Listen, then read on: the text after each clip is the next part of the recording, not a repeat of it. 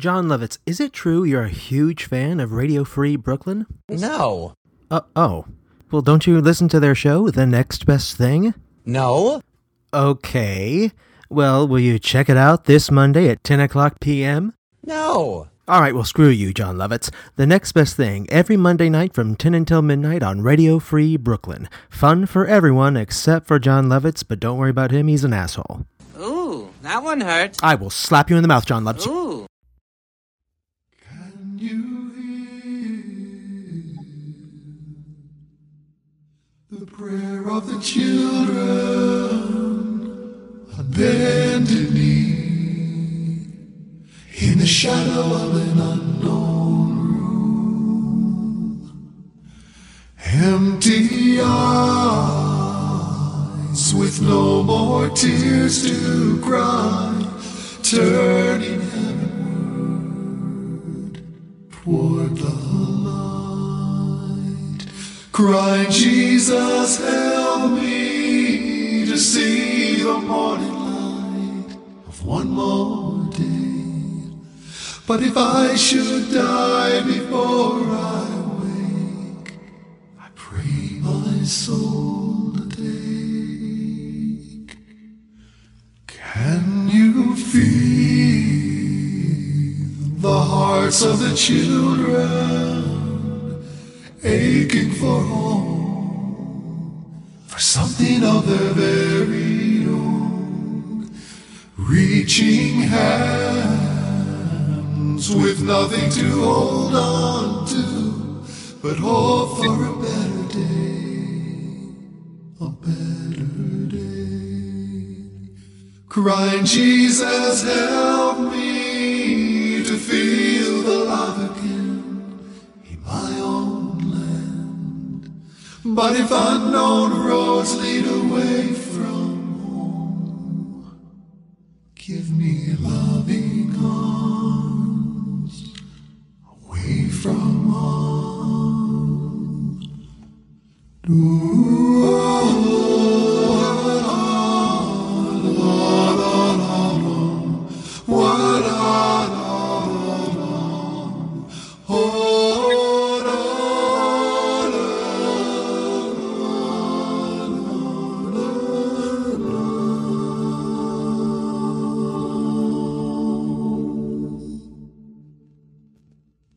Can you hear the voice of the children softly pleading for silence in a shattered world? Angry guns preach a gospel full of hate, blood of the innocent on their hands, crying, Jesus, help me to feel the sun again upon my face. For when darkness clears, I know you're near, bringing peace again.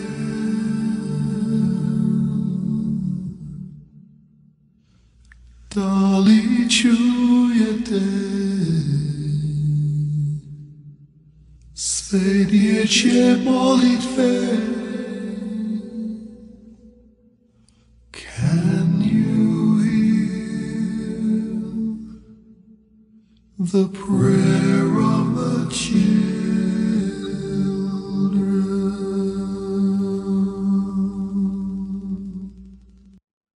All right, thanks for listening to The Next Best Thing. Thanks for listening to Radio Free Brooklyn. That was Prayer of the Children, Kurt Bester. I felt it was fitting for the times in which we live. Let's talk about the times in which we live.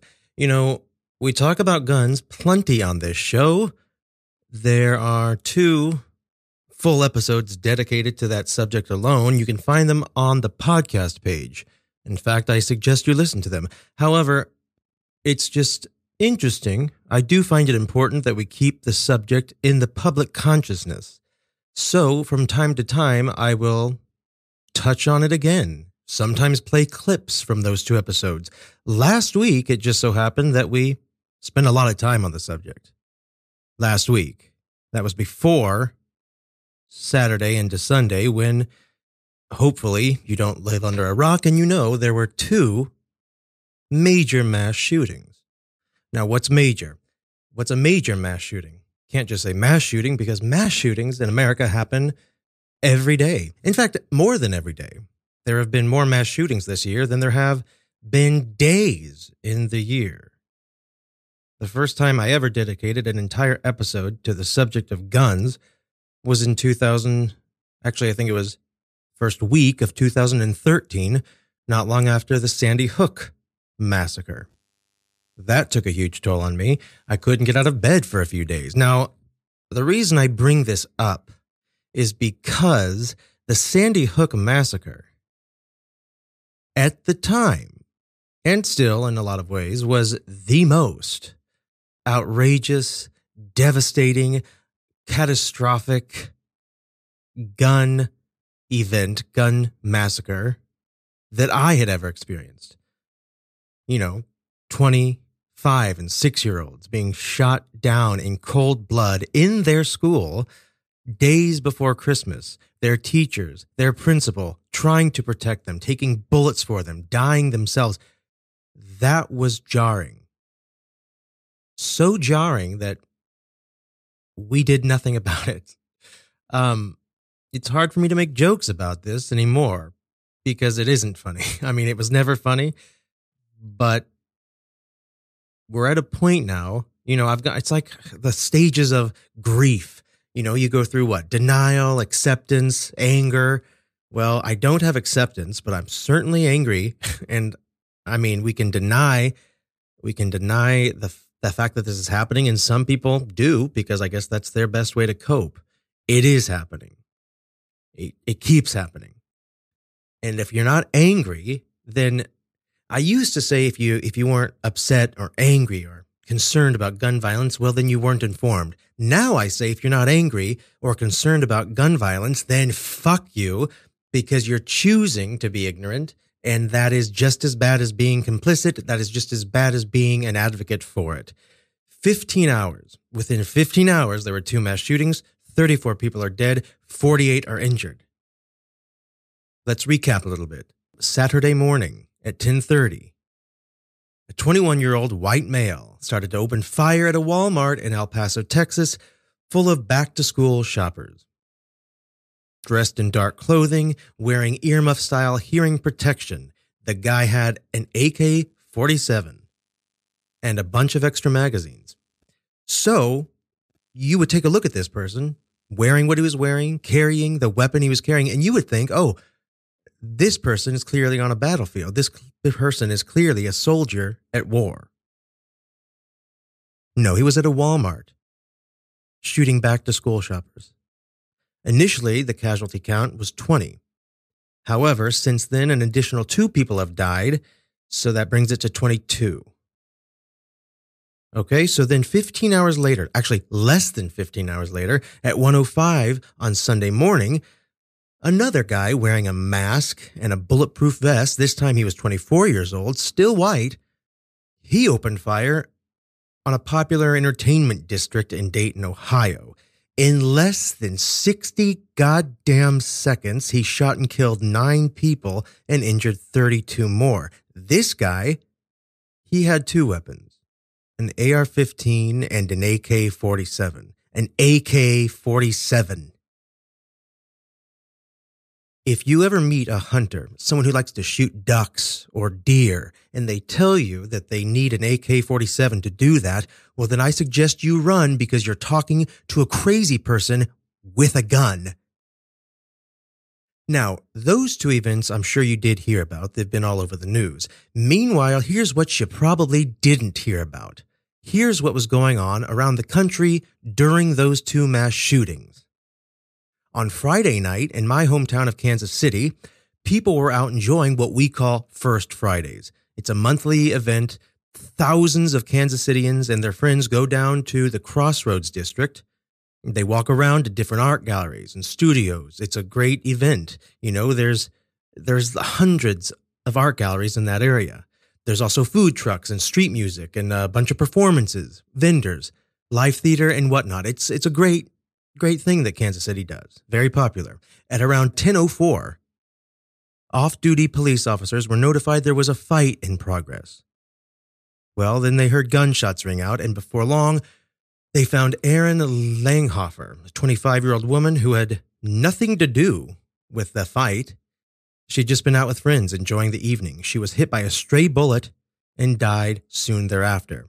An 18-year-old man has been apprehended and charged with second-degree murder. In Fernwood, Illinois, a 19-year-old named Joshua Smith was found with a gunshot wound to the back.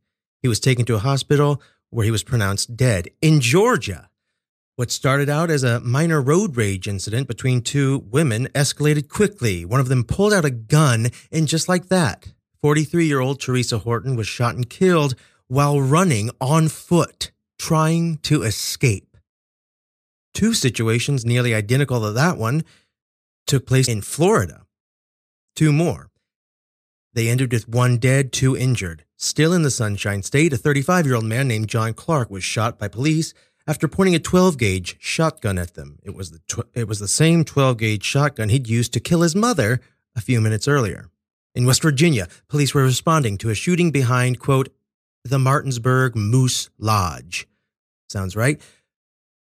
They were responding to that call when they found the bodies of three men, all in their early to mid-30s. One was dead already. Another one died shortly thereafter. In Alabama, a pair of police officers had to break protocol and split up in order to respond to two simultaneous calls of shots fired. Officer A came to find that a man had shot and killed his girlfriend at an apartment before stealing a car and killing himself. As for Officer B, well, he found the dead body of the boyfriend and an innocent bystander. The guy decided to shoot and kill before committing suicide because why not? Why not? I've got a gun. If I'm suffering and I'm going to go, you're going with me, stranger. In Michigan, police arrived on a scene to find a 41-year-old man who shot and killed himself along with his 49-year-old wife, who was still alive but suffering from a significant gunshot wound herself. She died on the way to the hospital. In Kentucky, the Taylor County Sheriff says a man and a woman were found dead with gunshot wounds in what appears to be another murder-suicide. In Indiana, a man was found dead after being shot on the east side of Indianapolis. In Wisconsin, 3 separate shootings in Milwaukee left one person dead and 3 others critically injured. The victim who died was 17 years old. The other 2 were 19 and 30. This is just the tip of the iceberg.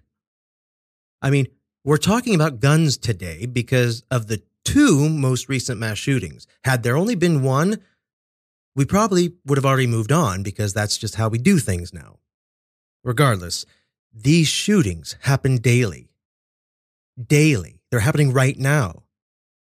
1 person in Utah, 3 more in Nebraska, another in Arkansas, and 2 more in South Carolina. They happen every goddamn day. Every goddamn day. You know, I have to say, if as many people were dying of, I don't know, E. coli bacteria or a swine flu, if as many people were dying from something like that as there are dying from gunshot wounds in America, people would be losing their shit. They'd be freaking out. They would be demanding that the government do something to figure this out, to protect us, to solve this problem. But because it's guns, everyone just offers thoughts and prayers and looks the other way. I don't fucking understand it. You know, finding a cure for some weird, rare disease is a lot harder than restricting access to deadly weapons. I'm not going to spend the whole episode on this. We can't. We have a great show put together and a great guest. But here's what I want to say. You know, land of the free, home of the brave, endowed by our Creator with certain inalienable rights, life, liberty, the pursuit of happiness. Oh, and of course, the right to keep and bear arms. Regardless of where you grew up, regardless of your political leanings, these are all phrases that we, as Americans, know very well. You know, we learned them As small children, we recite them every day in school, and we encounter them often as an adult. They're important, they are what make us Americans. They're meaningless. They're meaningless. In fact, when you really think about it, they're absurd. Land of the free? How free are we when we can't go to church or the movies or to a music festival or to an art fair or to school without worrying that we might end up being gunned down? How happy and liberated do we feel knowing that our kids, regardless of whether they're in college, high school, kindergarten, they really could go off to school one day and never come home? Now, I can just hear the gun people right now responding to that. Oh, please, as if there's no accidents or deaths of school children in other countries. What are you talking about? Well, look, you delightful, ignorant, bloated sack of human garbage. Why don't you just go ahead and take your gun and your cum rag and go back down to your parents' basement? If we need advice on how to take up space and radiate worthlessness, I promise we'll give you a call. God knows that's your area of expertise. But for now, we're talking about something serious, something you're too repugnant, vile, and just to understand. When it comes to kids between the ages of 5 and 14, they are 13 times more likely to get shot and killed in America than they are in any other developed country. And they're 8 times more likely to shoot and kill themselves than in any other developed country. Now, why might that be? If your instinct is to answer that question by bringing up video games or culture or all the violent movies and TV shows we have here, then I'm afraid I have some bad news for you. You are a fucking oaf. Truly, an imbecile. A halfwit. The less talking you do, I promise, the smarter you'll sound. Just stay quiet, and people might think you have something to contribute. Look, if all this makes me sound like a typical left-wing New York Times reading, latte drinking liberal elitist, then again, all I can say is, it can only mean you don't have a fully functional brain. I don't drink lattes. I occasionally read the New York Times, but I think the real implication there is that anyone who keeps up with the news is somehow elitist, which, come on, let's be real here. They're just saying they don't like smart people because they remind them that they're worthless and stupid. And it's not even smart. It's just keeping up with the news. How smart do you have to be to watch the goddamn news? That's not the point. Here's the last thing I'm going to say. I don't know what it's going to take, and I don't know when it's going to happen, but I firmly believe that a day will come when we look back on this period in American history, the 20 to 40 or 60 or 80, however many years it takes. We're going to look back on this period when we saw massacre after massacre after massacre, from Columbine to Sandy Hook, Orlando to Las Vegas, Stoneman Douglas to El Paso, and everything in between, and did nothing. Did nothing. It didn't pass a law, didn't change a policy, didn't raise a finger. We just sat back, offered thoughts and prayers, held a couple town halls, invited the NRA, and waited for the next atrocity to occur. I think we'll look back and view this period of inaction the way we do our treatment of the Native Americans or our dark history of slavery. Those things, along with this, add up to be the scourge on America's history. Truly shameful, unconscionable behavior that we will never be able to really come to terms with or make up for. And it's happening right now, every day. Every single day. The fact that we do nothing about this is it's not a political it is just absolutely unconscionable. Now, for anyone out there who thinks it's inappropriate for me to quote unquote compare anything to slavery or, the genocide of Native Americans, again, take a breath and shut up and listen to what I'm saying before you get all faux outragey about it. My point is, those were blatant and just outrageous periods and instances where we had complete and utter disregard for human life. And what is this if not disregard for human life? We're just letting guns flow and letting people fucking die. He's our only child. He died on Friday. I'll never have another child. Columbine. He's gone. Virginia Tech. Here we are again in the aftermath of another terrible, inexplicable, shocking, and painful tragedy, this time in Las Vegas, which happens to be my hometown and Cleto's hometown, Cleto Sr.'s hometown. Oak Creek. At least 59 people are dead. Hundreds of people were wounded in what they say was the deadliest mass shooting in modern American history. Newtown. You know, the grieving that the country feels is real, the sympathy, comforting the families, but it's not enough just to feel bad. How many more? How many more? We want the people that come here to say that was...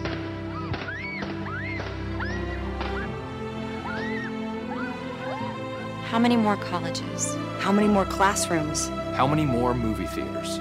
I can't tell you how angry I am. It's just awful. And no parent should have to go through this. No parent. How many more houses of faith? How many more shopping malls? How many more street corners? How many more?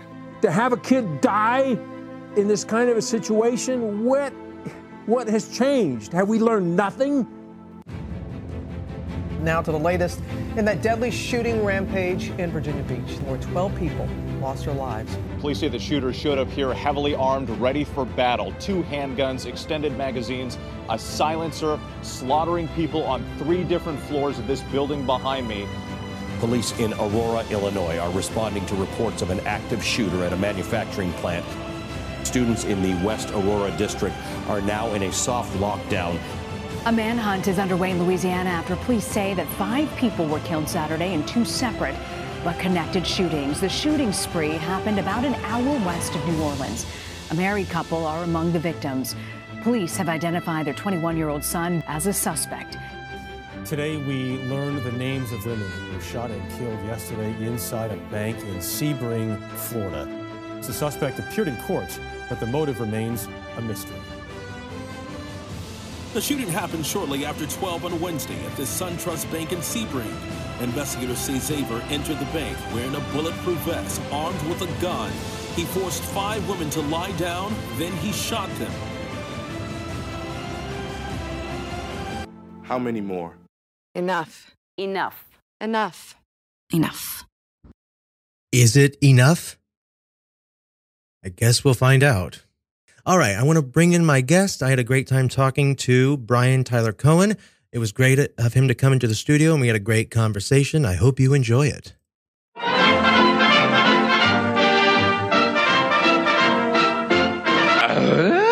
Originally from New Jersey, he went to Lehigh University in Bethlehem, Pennsylvania, where he got a dual degree in English and business.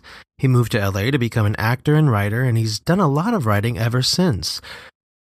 He's been a political writer for the Washington Press, Huffington Post, and Occupy Democrats, which is a political organization and news website created in 2012 as a counterbalance to the Republican Tea Party. Nowadays, he spends most of his time offering commentary and analysis of what's going on in the news, what's going on in the world, all of which can be found on his YouTube channel, youtube.com/Brian Tyler Cohen. That's youtube.com/BrianTylerCohen. And here's just a little sample for you. Even though we've already heard one, take another listen. This is Jeff Daniels hitting the nail on the head with MSNBC's Nicole Wallace in a speech that was strikingly reminiscent of his character on The Newsroom, anchor Will McAvoy. In a surprise move, special counsel Robert Mueller held a press conference today to speak publicly for the first time, and the results were devastating for the president. This is Trump's acting chief of staff, Mick Mulvaney, trying his absolute hardest to justify Trump's racist attack on yet another black congressman. This is Trump's hardline senior advisor, Stephen Miller, wheeling off an absolute onslaught of falsehoods with Fox News' Chris Wallace. And so on and so forth. So, Brian, thank you so much for being on the show today. Yeah, thanks for having me. Appreciate it. So, let me ask, did you grow up in a political environment? No, not at all. I didn't. Well, that makes me angry. Yeah. No, just yeah. Actually, I mean, my dad's interested in politics. My mom is pretty kind of depressed with the whole system and always has been. So, but yeah, no, there was really no politics in my upbringing. I just got interested in it, I guess, during the before Obama was elected, and I was at college at the time and organized some buses to bring all the students to the polls, back and forth to the polls. So that was like my first foray into politics. Did you? That's interesting. So what took you from studying business and English that sent you to LA to pursue acting? Yeah, so it was actually nothing really made sense. Does it ever? Yeah. So no, I mean, I studied business and English. I've always been interested in writing, but I didn't think that going to school and just getting an English degree would be practical enough. So I got my dual degree in business. Came out to LA. I actually worked at, of all places, Fox for a little while, but it was Fox Broadcasting Company, and I worked in their development department, and it was cool. I liked it. Got to see how the whole industry worked. But my friends were all actors, and I was really jealous of them. So stopped doing that immediately and started acting. So you weren't interested. So you wasn't like, because my first thought when I saw that you studied business and English was a practical move. Because a lot of times, to be honest with you, even in high school, I remember thinking that majoring in theater or musical theater was pointless because anyone could be. Totally. And that sounds horrible, but that's, if you have the talent, you can do it. Yeah. But you need a degree to be an accountant. Right. And I didn't know how I could justify going to school for 4 years and getting a theater degree. So not at all. Theater majors not at all. Live your dream. This was just for me. That was just how I felt about it. Yeah. So I came out to so once I was in LA and I started acting after that. But kind of on my own part-time, I was writing articles and submitting them to HuffPost to see if they'd publish them, and they published every article that I wrote. Wow. And it was just completely like on the side. I would do it at night. I was working a part-time job writing at night. So what did you do at Fox Entertainment? Yeah, so I was interning in their development department, and basically for comedy development and drama development, and yeah. Nice. And so you hadn't even given much thought to acting before? Yeah, I mean, I had been interested in it, but I think once I was in the world, moved into LA and kind of immersed in that world, it was definitely a lot more appealing. Yeah. And speaking of which, you have been in things like movies like Knucklebones, Independence Day, with a T, the plural possessive, right? Yes. Exactly, and The Night Watchers, and then I think upcoming films, Running with Fear and Days Like This. Yes. So you said that you got interested in politics around Obama's time. Was it during that election in 2008 or? Yeah, during the 2008 election. And I was still in college at the time. Right. So interested in so far as I was also, studying and partying and, Well, I asked because it's interesting to think back on that time and think, I remember talking to people about it and talking about how crazy Republicans seemed then. Yeah. Oh, yeah. In fact, you're like, how can we get worse than George Bush? Well, really, cut to. And to be honest, here, let's just give people a little reminder of what crazy republicanism sounded like back in 2012. Take your message of equality of achievement. Take your message of economic dependency. Take your message of enslaving the entrepreneurial will and spirit of the American people somewhere else. Get the hell out of the United States of America. I don't want to abolish government. I simply want to reduce it to the size where I could drag it into the bathroom and drown it in the bathtub. The objective of the liberals is to destroy this country. The objective of the liberals is to make America mediocre. Our top political priority over the next 2 years should be to deny President Obama a second term. Mr. Obama is a socialist, and by definition, socialism is not American and needs to be defeated. Americans are just now starting to find out about Bill Ayers. This is an unrepentant terrorist who says he wishes he would have bombed more people, bombed the Pentagon, bombing Americans. Barack Obama didn't have a mild association with Bill Ayers. He had a very strong association with Bill Ayers. Calls into question what Barack Obama's true beliefs and values and thoughts are. No one's ever asked to see my birth certificate. They know that this is the place that we were born and raised. All right, now listening back to that, two things come to mind. Yeah, it does seem a little quaint compared to what we're dealing with now, but it also is kind of a rude reminder that, yeah, they were really bad. Yeah. Like that is like yeah, that there's guy really like calling you listen, Obama a socialist. It's the same tired it is the playbook same stuff. And it's like, I don't know if you watched the debate last night, but Pete Buttigieg, he had a great line. Yeah. And he said, no matter what we do, if we have a conservative agenda. Yeah. If we have moderate proposals, they're going to call us socialists. If we have conservative proposals, they're going to call us socialists. So regardless of what they do, they're going to call us socialists. So let's just do what we think is right. Right. And they clearly, Obama is so far from a socialist. Totally. And always was. So, I mean, so it's just, we're in crazy town. Yeah. I mean, here's the thing.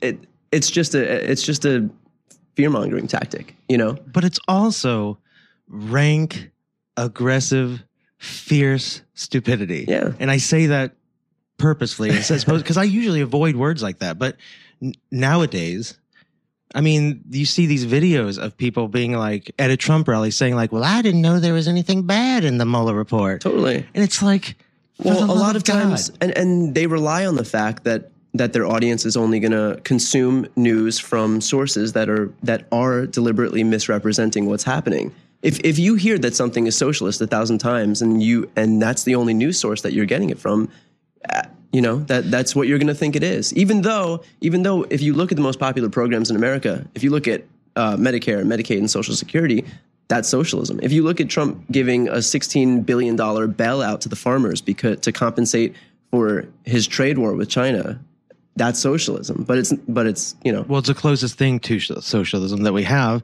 and of course, it's not socialism when Republicans do it, or when it's something that's popular in their district. They do that to save themselves from what they're actually doing. Right. I mean, that's the irony. Of course, I would.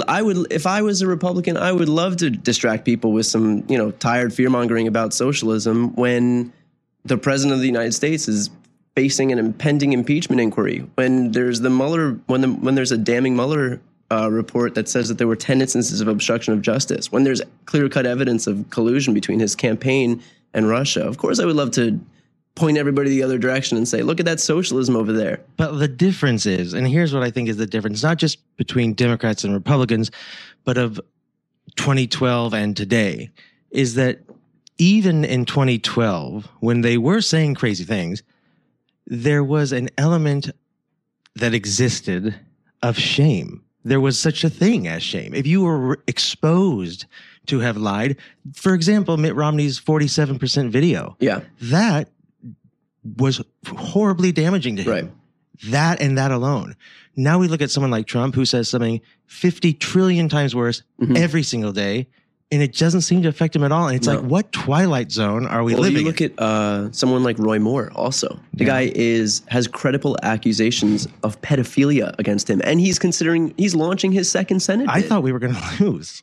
The fact that you think you're going to lose to a pedophile. Well, did you? Did you think Doug Jones would win that election? I don't know. I don't know. And the fact that I don't know speaks volumes. Exactly. But then there are glimpses of hope. Like in my home state of Kansas, I have a friend who's my token Republican friend who still calls himself a Republican. And when I told him that it would be possible for us to elect a Democratic governor and that certain people in that state could win, he spoke to me like I was talking gibberish. Yeah. And the fact that, because I knew we had before, Kathleen Sebelius was our governor. It wasn't impossible, but Chris Kovac was a very recognizable name. Horrible, right? But recognizable. He had been Trump's right-hand man for his make-believe voter election fraud, which literally just kind of disappeared, as it should have. Right, but so he lost too. So it is possible. I mean, it is. It's not total Twilight Zone until you get to the presidency. Yeah, which is very, very frustrating. Would you say so? Yeah, I'd say it's frustrating. Yeah, I think that's a fair assessment. And I guess I just hope that it could return to some semblance of normal. And I think even Republicans, even people who call themselves Republicans that aren't Trump supporters, think that there's going to be a degree of normalcy that returns to the White House after this. It's not always going to be this depravity that we see in the Republican Party now. I don't think they deserve that. I'm not kidding. Like these, Lindsey Graham, for example. Yeah. When you literally look at recordings of him, he absolutely contradicts himself. Well, not even, there's contradictions and then there's what he said. He was on television saying, I think he's a kook. I think he's crazy. Xenophobic, race-baiting bigot. The funny thing about that is when he said that, I remember at the time thinking, because he said, I think he's a xenophobic, race-baiting, religious bigot. And I remember thinking, well, he's not religious. But like now, you can't get Lindsey Graham to condemn him telling people to go back where they came from. It's like... So I don't think they deserve to, whether Trump's gone in a year and a half, 4 years, 20 years, who knows? Right. That they'll have the opportunity, that will allow them to just kind of go back into being a normal Republican. Right. And I don't think they will. I think that this administration has been incredibly, has been awful will be awful for these people when you look back and you have all of this footage of them defending what will go down as the worst administration in American history. Or some defending, some staying silent, which is just as bad. Really. And it's like, so that token Republican friend of mine, whenever I mention that to him, he's like, what do you want them to do? They have this constituency and blah, blah, lose. Yeah. If you have to lose. There's Republicans across the country that are going. Justin Amash just changed his party affiliation to independent. But he's the only. There needs to be more. Totally. On the national level. Yeah. That's the thing. It's like my friend will mention too. Like, well, we got this great Republican mayor in Whoville, Nebraska, and it's like, great. That's great. That is great. No, God love Whoville, but like, come on. Yeah. That's like saying, I love this sports franchise with a racist owner, a murderer for the manager, like adultering head coach. And like the ball boy is just a saint. Yeah. It's kind of like, okay, yeah, he's part of the organization, but come on now. Yeah. He's not like leading the charge here. Totally. And I do think Donald Trump is an anomaly in the sense that like, there's never been a politician really like him who could just come out and say these outrageous things that people have seen him on TV for 12 years looking. I watched The Apprentice for one season. Yeah. And I enjoyed it for one season.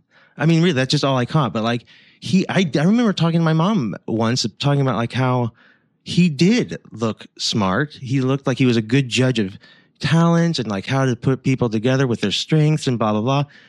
It made him look really good. And he's sitting at that table telling these celebrities what they did wrong and firing them. It made him look, I wouldn't say presidential, but it made him look smart and like a real leader. Yeah. Yeah. And I got to talk to Clay Aiken once, who was on that show, actually was on the season I saw. And he didn't decide what he said, what he wore, the challenges, who won, who lost. He had as little to do with that show as you and I did, right? As viewers, if you viewed, whatever. But like, so even that was fake. Yeah. Even his TV persona was fake. And I don't know. It's like, okay, anyway.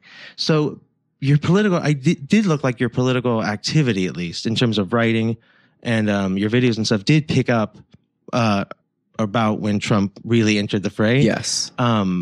Could that have been coincidental, or did that? Yeah, no, I'd say there's a pretty clear link between Trump getting elected and my political activity ramping up pretty quickly. So prior to his election, yeah, I had been publishing articles kind of just as I went, occasionally on HuffPost, and then I remember, I still wasn't working for Occupy Democrats when the election happened. The election actually happened on my friend's birthday. So really? We didn't even watch the beginning. We didn't even watch when the votes started coming in on the East Coast, because it was my friend RG's birthday, and we were all having a good time, and we're like, there's no way he's going to win. Nothing to worry about. No, not at all. This poor girl, cut to, we're halfway through the night. I have the dry erase board in the room doing electoral math, realizing that there's really no way that Hillary can pull it out. And this poor girl is sitting on the couch for her birthday as everyone's watching the country go down in flames. So, I was going to ask you. Yeah, I never felt great about that, because I spent most of that election fighting people off about Hillary, which is not a good sign. Yeah. I just never, because I had been a Hillary supporter in 2008 even. And she was going to win the nomination, and here she is, and didn't. You know what I mean? Yeah. So I was never fully comfortable. But that night, I just remember I actually literally had the flu. So I was literally sick. Yeah. And so I hadn't gone to any parties or anything. And I just found myself literally walking the streets of Brooklyn, listening to MSNBC, just with a fever, and looking up at the sky, being like, oh no! How could you? Well, more like how? Yeah, that's actually true. How could this happen? Yeah, and I still wonder that. Yeah, and yeah. I mean, I think you. Now let's talk about this. There is still a very large faction of the party/left, who will to this day hate on Hillary. I mean, and it's kind of you need a scapegoat, and she's an easy scapegoat. But how do you feel about it? I think she got a really unfair shake. I think when you have half of the news reporting what was actually going on, half of what you would call, I guess, the mainstream media, the quote unquote liberal media, only because it's not Fox News. Only because facts make Republicans look bad. Right. So they hate them. So you have one side that lays claim to regular news, and just by virtue of it being on that side, it makes it liberal, which doesn't make any sense, but so be it. And then you have conservative media, which was just more interested in promoting conspiracy theories. And so in the media's desperation to prove that it's not liberal, you have them covering these conspiracy theories as if they're legitimate, just to compensate for the fact that everyone's calling them the liberal media. They're like, no, look, we'll cover this stuff too. We'll cover Hillary's emails. And then you have exclusively just to ram it down everyone's throats that, look, we're definitely not liberal. Cut to Ivanka Trump and Jared Kushner were just subpoenaed for using personal devices and personal emails to conduct official business in the White House, and it disappears like a fart in the wind. Right. And this just happened. Yeah, I know. And there are no stories in the New York. I mean, maybe one story in the New York Times, but no one seems to care. No, of course, because it's not a real thing. And the fact that no one's talking about it is proof that it was never a real thing. It was just a means to compensate for this, for finger pointing at the mainstream media that it's too liberal. Also, when people love to do this Monday morning quarterbacking revisionist history thing where I hear people today talk about, well, look, yeah, there was Russia, and yeah, there was Comey, and yeah, she got 3 million more votes, but come on, I mean, she didn't go to Michigan, and she lost to Donald Trump, blah, blah, blah. And it's now, wait a second. First of all, yeah, there was Russia, and yeah, there was Comey. Two outrageously unprecedented things that's like saying, okay, you and I are going to race, and yeah, I broke your kneecap. It's yeah, that would affect how you run. I mean, in a huge way. And also, this is what just boggles my mind. It's if you think back to Election Day, she had been way ahead in the polls the whole time. I mean, it got close for maybe a week, and it was a big deal because he was within 10 points or something. But she had been way ahead in the polls the whole time. On Election Day, and I have these screen saved, and I don't even know why I did it at the time, but I'm glad I did. Like 538 had her at like 74% chance. Right. The New York Times had her at like 83, and something else had her even higher. She won all 3 debates unequivocally. I mean, she made him look stupid because he is stupid. He knows nothing, and that was very obvious. She won all 3 debates, was way ahead in the polls. If you're playing someone in tennis and you're ahead, you know, you have like 3 points to win the whole 2-set match. Are you going to think to yourself, oh, geez, I better change things up? Yeah. No. And so, like, to think back on, well, she didn't go to Michigan. It's like, did it seem like on the day of the election, like, oh, God, you know, fuck, we didn't go to Michigan enough? No. It's all revisionist history. People just hate on her because she's easy to hate on. Because you need a scapegoat. And She's because people have been hating on her forever. Like, I don't get it. I really don't get it. She gets a bad rap. And Totally. she would have been a great president. She would have been a great, you know, like, look, you don't have to want to go hang out with her. And you wouldn't anyway. Right. Even if you did want to. Like, but she was tough. She was smart. She had been think about it. She had been a first lady of a state. She knew how state government worked, how that whole thing, you know, functioned. She'd been senator. Yeah, senator, knew how that worked, how to negotiate across the aisle. Been the first lady. She knew how life was in the White House. I mean, she was the brainchild of the Children's Health Insurance God Program. damn it. And that's another thing. In 1993, when we were like barely, I mean, in 93, I was thinking 4 years old. She was going across the country promoting what was called then Hillary Care, which was universal health care. And she got slammed for, I mean, like Republicans just raked her across the coals. It lost them that primary, that midterm. Mm-hmm.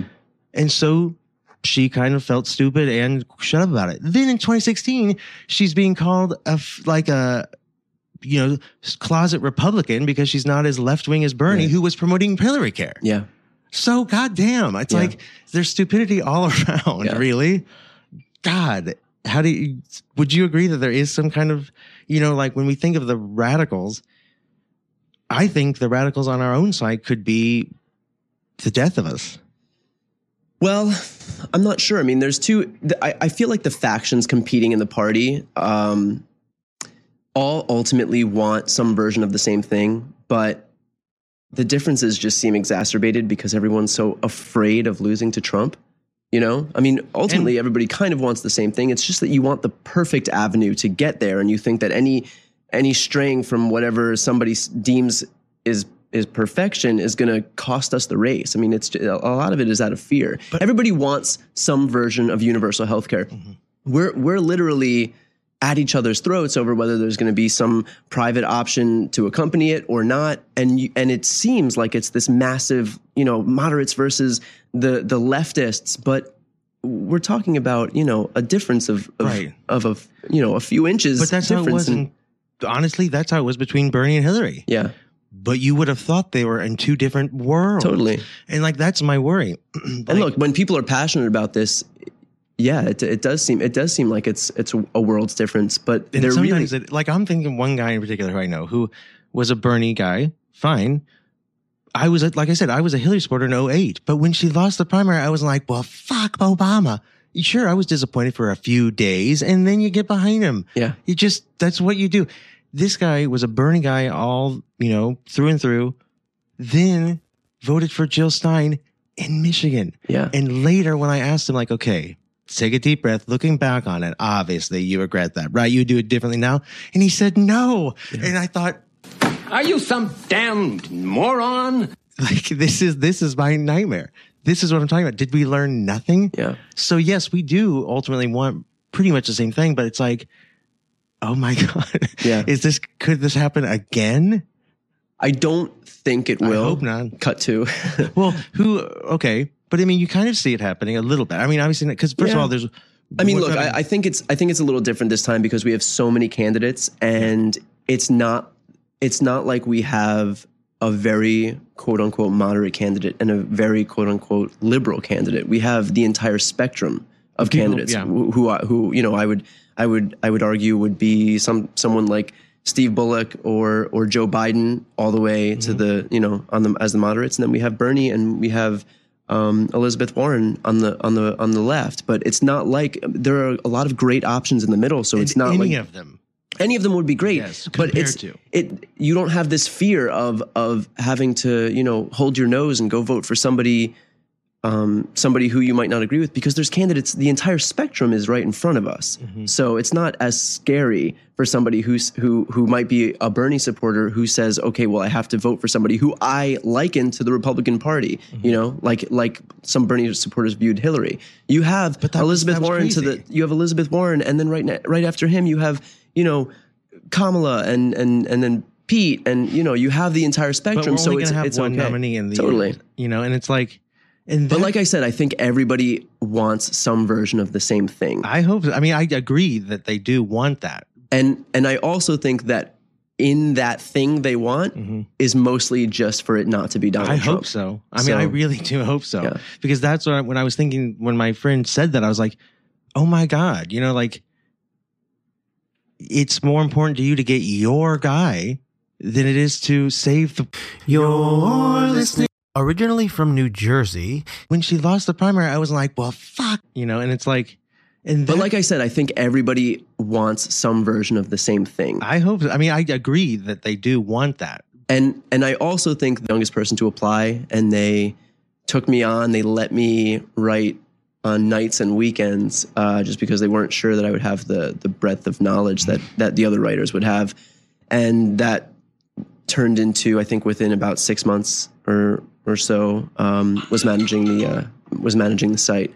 So wow. Yeah, co-managing it. There was another. That's a huge rise in 6 months. Yeah, that's crazy. That's great. I was always really passionate about this stuff and had a good handle on what people were interested in. Mm-hmm. So and Occupy was great. It was a great segue into learning as much as I could, as quickly as I could, and I think ultimately I thought I would be better suited to do some stuff in front of the camera. Mm-hmm. So I started doing that, but and I still have a great partnership with Occupy and host. Oh, you do? You host a show for them? Well, all the videos get posted onto Occupy's Facebook. So when did you now? Even it's like, since we've been talking about, just setting this up, I noticed since you've been out of LA, videos have been going up. Yes.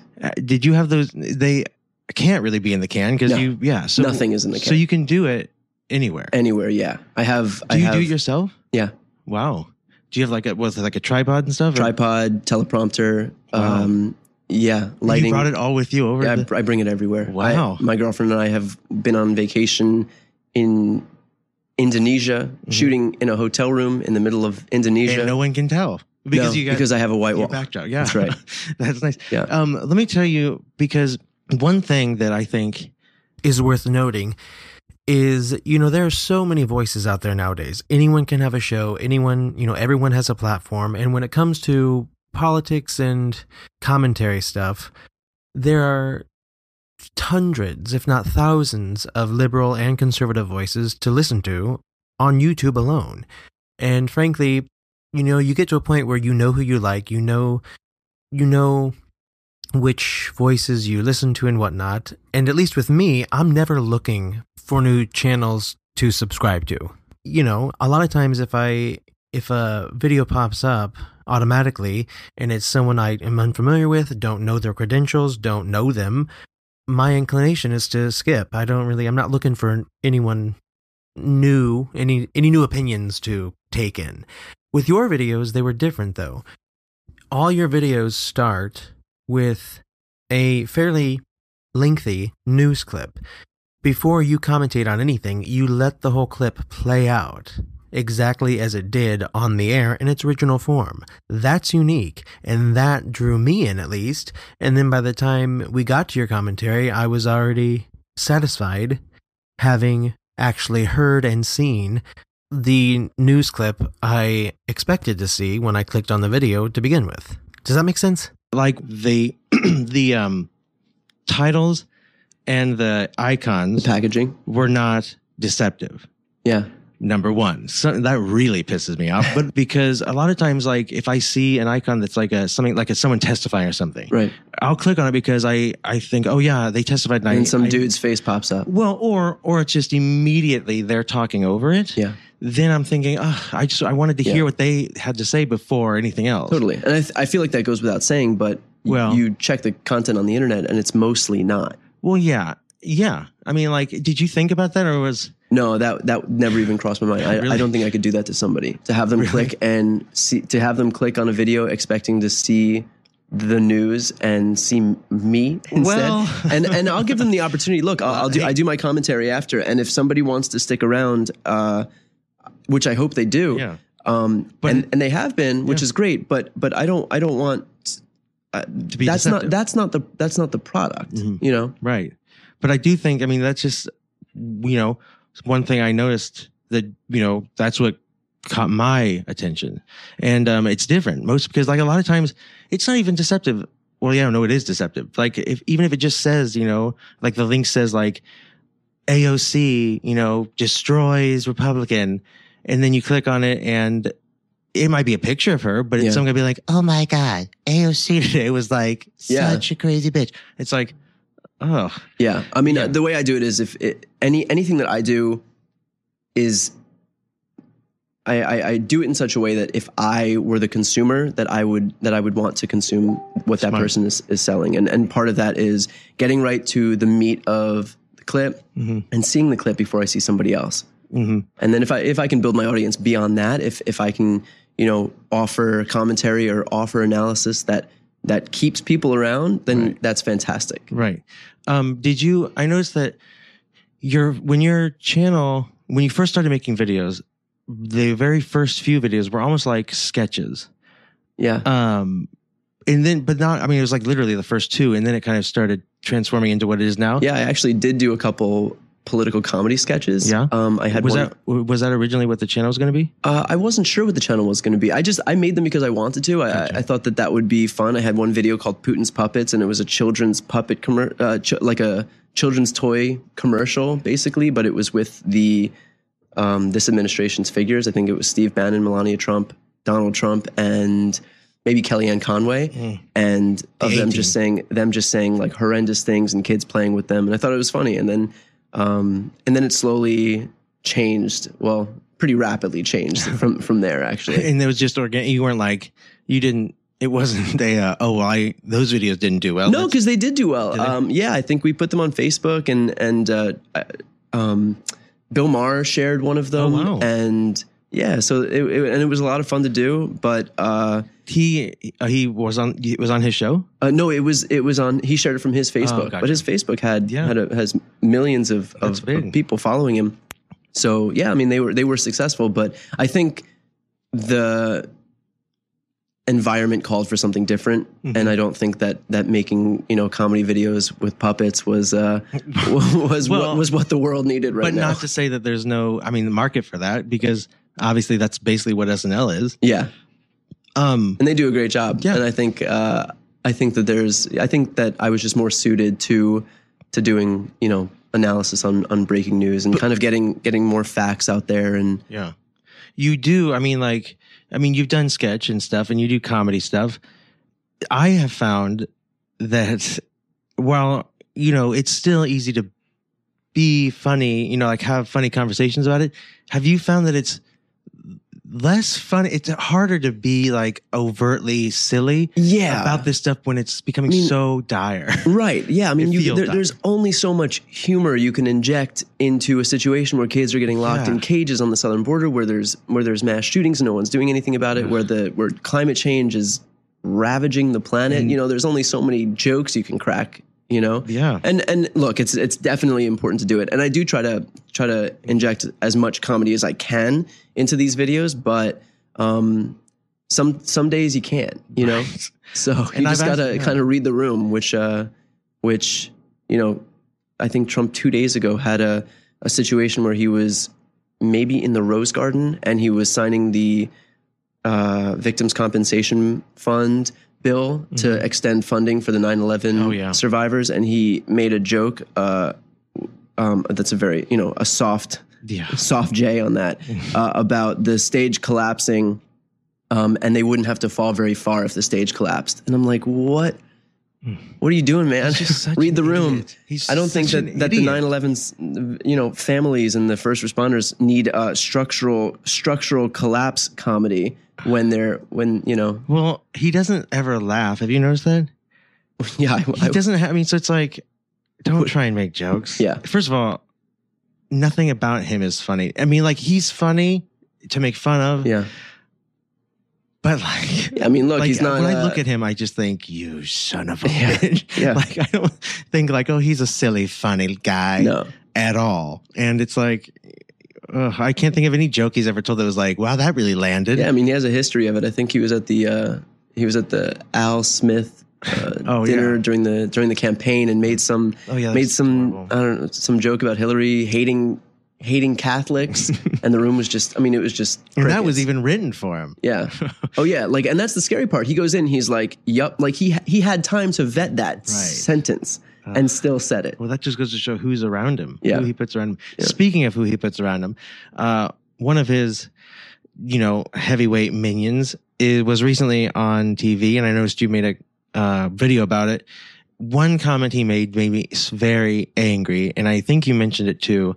And here's a quick reminder. I'm a Jew, as an American Jew. I am profoundly outraged by the comments from Ocasio-Cortez. It is a historical smear. It is a sinful comment. It minimizes the death of 6 million of my Jewish brothers and sisters. It minimizes their suffering. And it paints every patriotic law enforcement officer as a war criminal. And those are the comments, Chris, that we need to be focusing on. Okay, so I'm Jewish. I'm Jewish as well. Drove me insane. Yeah, for him to say that, it's like, oh, because first of all, everything he says is disingenuous and disgusting. But for him, my Jewish brothers and sisters, I want to be like, oh, by all, do not claim. Right. Like, we do not want anything to do with you. And that's something that I've never really been able to understand. I don't understand how Republicans have tried to lay claim to the idea of being these defenders of Judaism, especially when 71% of Jews voted for Hillary Clinton over Trump in the election. In the 2018 midterms, 79% of Jews voted for Democrats. It doesn't make any sense. Well, I'll tell you what it is. And this is why it even makes me even more angry to see someone like Stephen Miller throwing his Judaism around. It's like, because it's so strategic. I mean, like, he used that, he's like, I'm a Jew, so I'm going to say this with authority. Yeah. And it's like, oh, you have no authority. With no one behind, with who behind you? It's like, you're barely a human being. Yeah. Like, I don't want to. It's crazy that they could, that especially in an administration that is currently locking human beings in cages is going to try and throw that card around. That's another thing. Because that comment, he was talking about the fact that AOC said that they were concentration camps. Right. By the way, she said they were concentration camps. She didn't say it was the Holocaust. She didn't say they were Nazis. She didn't.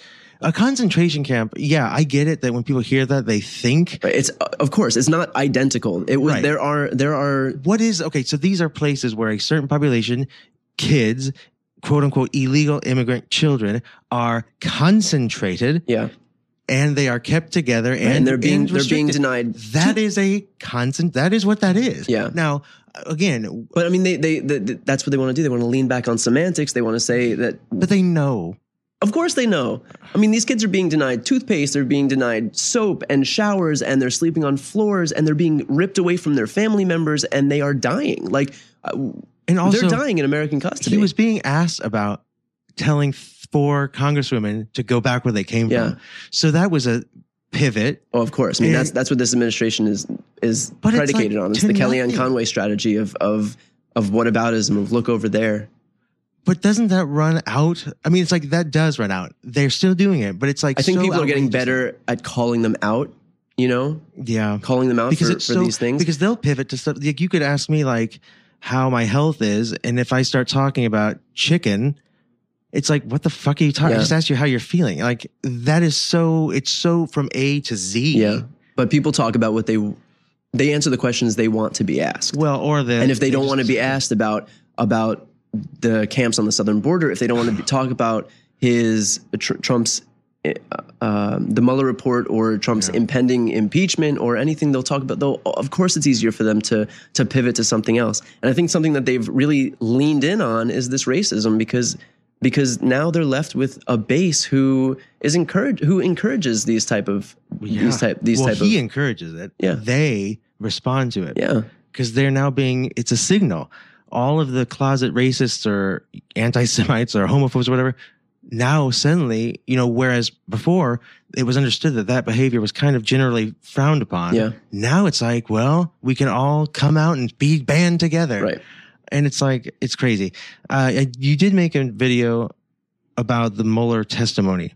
How'd you feel about that?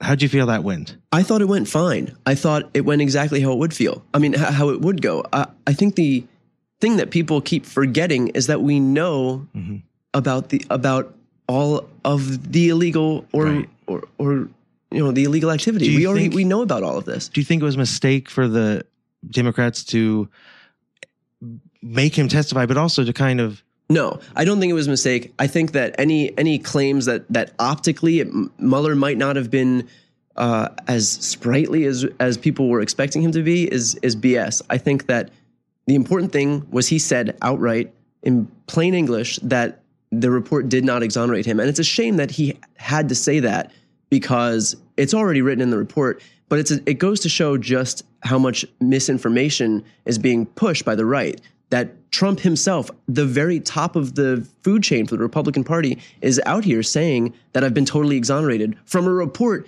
that implicated him in 10 instances of obstruction of justice. And specifically says, it's not just that it's like, well, you can interpret it. It says this does not exonerate you. Right. So for him to say this thing does this thing that it specifically says it doesn't do is bananas. I mean, it is as blatant gaslighting as you can get. But we needed that. We needed, it's a shame, but it was necessary for Robert Mueller to have to come out and say, no, this report didn't exonerate him. In fact, it implicated him in wrongdoing. Right.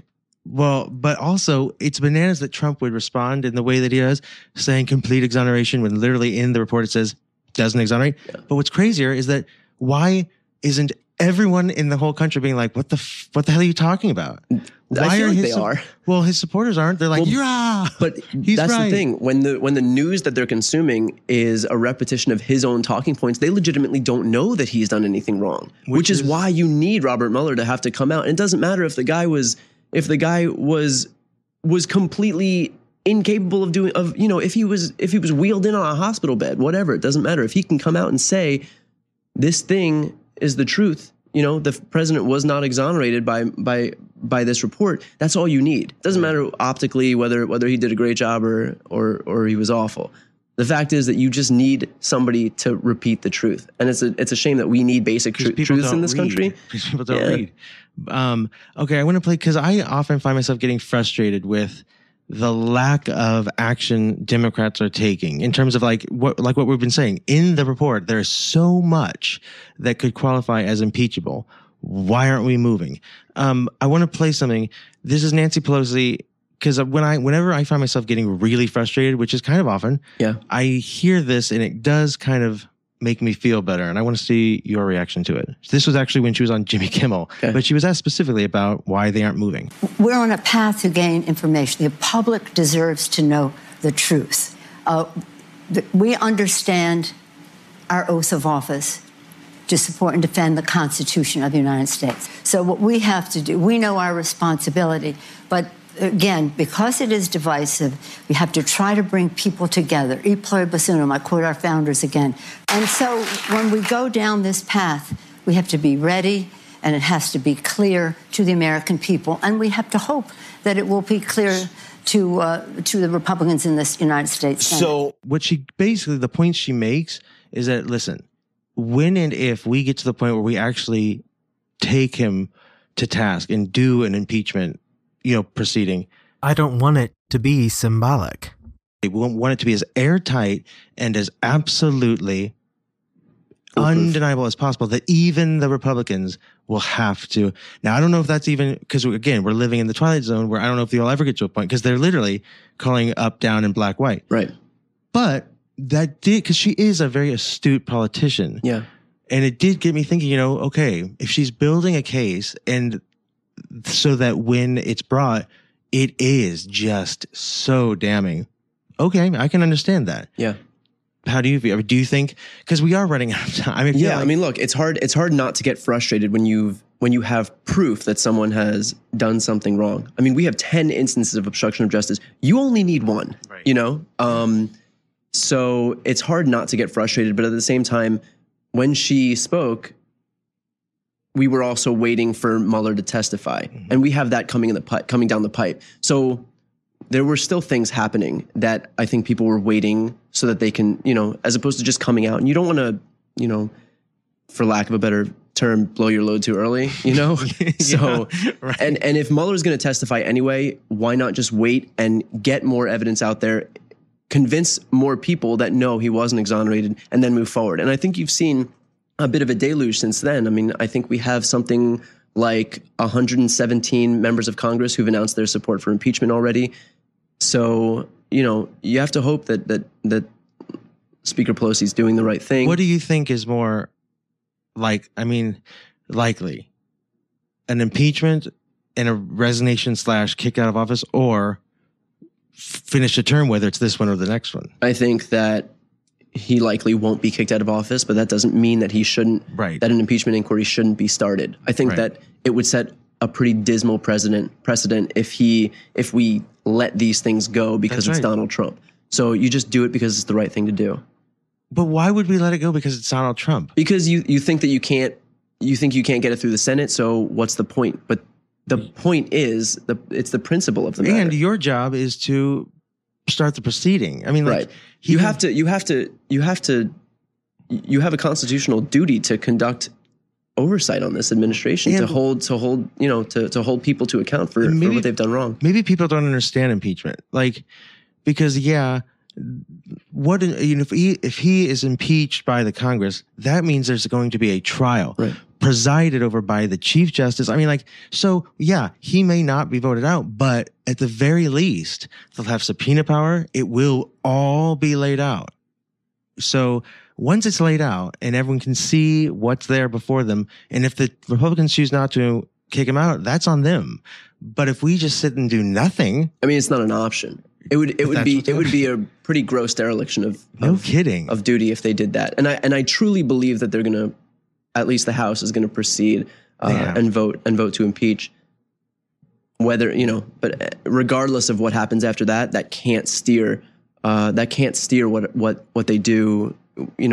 These Democrats doing what's right, and hopefully some Republicans, but I doubt it. I mean, we have Justin Amash; he's an independent, and we're waiting for. And by the way, he was a Tea Partier. He's hardly. They want to call him like a liberal now, which is hilarious. No, I mean, look, I'm definitely not trying to lionize Justin Amash. I don't think he's been. I think his voting record with Trump has been just as bad as any other Republican. But I mean, credit where it's due. Yeah, right. He spoke out. That's all that matters. Look, we can disagree on everything, but we have to agree that rain is wet, fire is hot, and it's baffling that we have disagreements on that. Okay, just a few other things I want to touch on. So you are a writer and an actor. Have you ever thought about writing or do you write any, have you ever thought about pitching a sitcom or writing a movie or anything? Yeah, I mean, I've thought about it, but you're a little busy. Yeah, a little busy right now. And you're happy, you're more...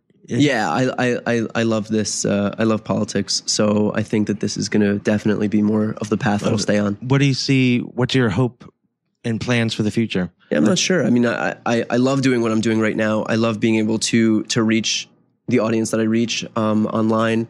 I think I'd like to do TV at some point. Mm-hmm. I've always Jon Stewart's always been my hero. Mm-hmm. So I have a lot of affection for The Daily Show. I think Seth Meyers does a great job on his show. So who knows? I'll see what happens. How do you feel about the new Daily Show? I think he's great. I think Trevor Noah has settled into that position. And Jon Stewart is not, those are not easy shoes to fill by any means. I mean, the guy is a once in a generation voice. But Trevor Noah does a great job and he has great things to say. I think he's done as good a job as anyone could have ever hoped, and then some. Mm-hmm. Do you think that? I think part of what made Jon Stewart so good was that while he's a, hilarious guy and smart comic, he also was you could see what he really truly cared about deeply and stuff. And he wore that on his sleeve, and that made it more meaningful. I thought, you know what I mean? Like a lot of times people are very, less so now, but people want to, like Jay Leno, for example, who, you hear about being like the greatest stand-up ever, but like he was always very down the middle. I'll make fun of anybody, whatever, blah, blah, blah. Like that's kind of gone now, which is, how could you not make fun of Trump? Right. How could you? Yeah. To pretend, to pretend that you're going to be completely neutral would be deferring to, And it's a false equivalency. Right. Exactly. Which is also obnoxious.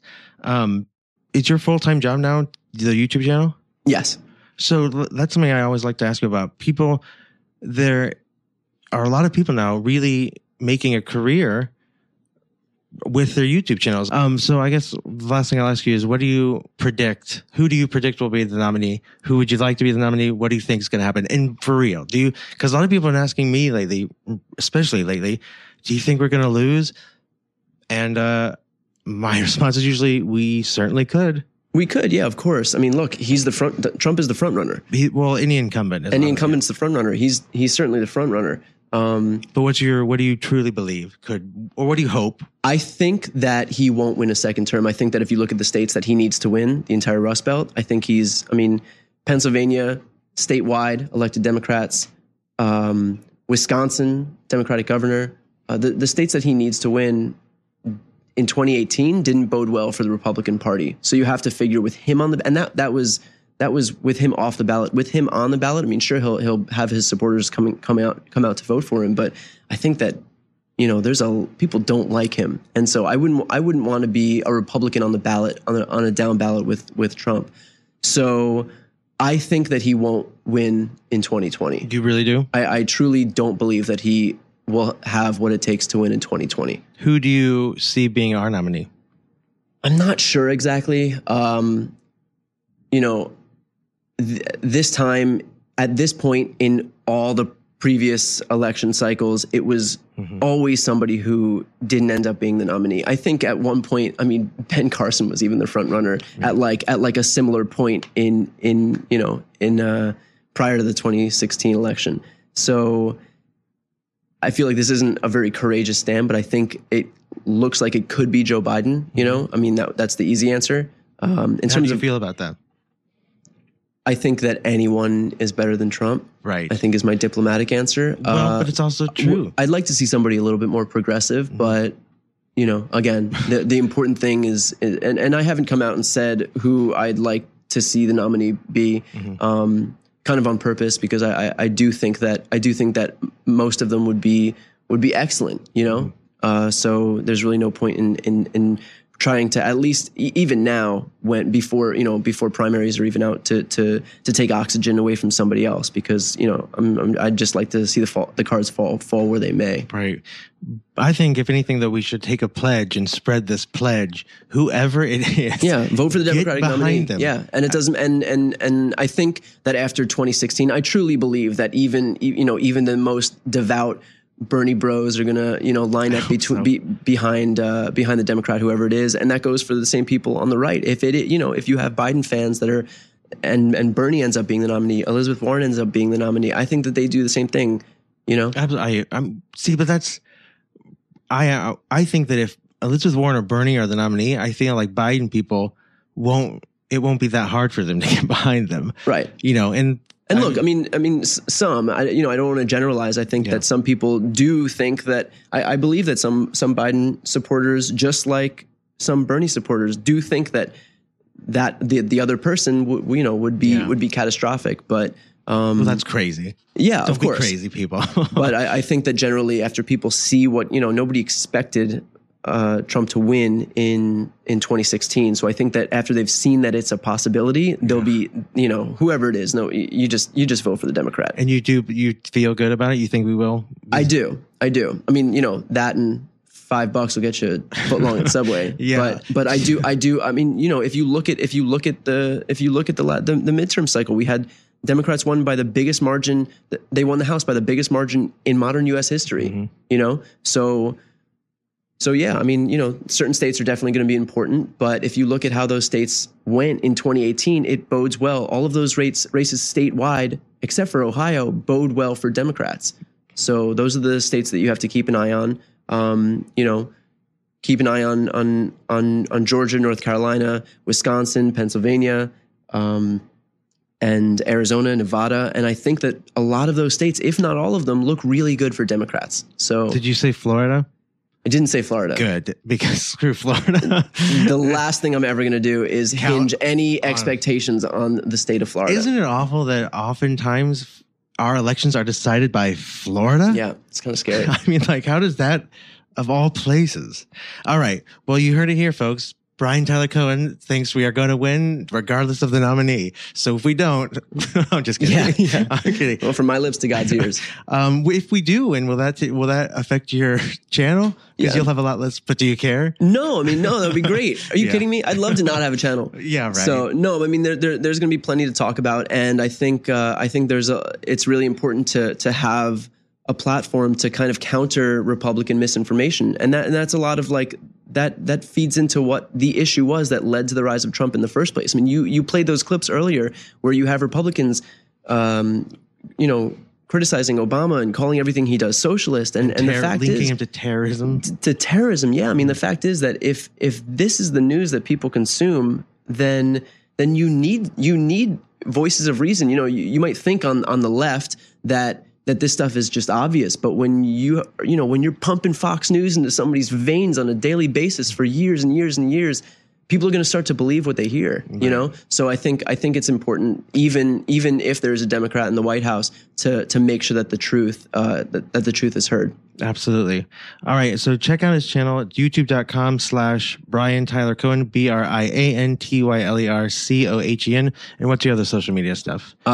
Twitter is at Brian Tyler Cohen. Instagram at Brian Tyler Cohen. Facebook at Brian Tyler Cohen. So your handle's the same across the board. Yep. And check out his upcoming films, Running with Fear and Days Like This. Have you done a lot? Do you do a lot of like horror stuff? I love doing horror. Yeah. It's a really fun genre. But you just kind of take.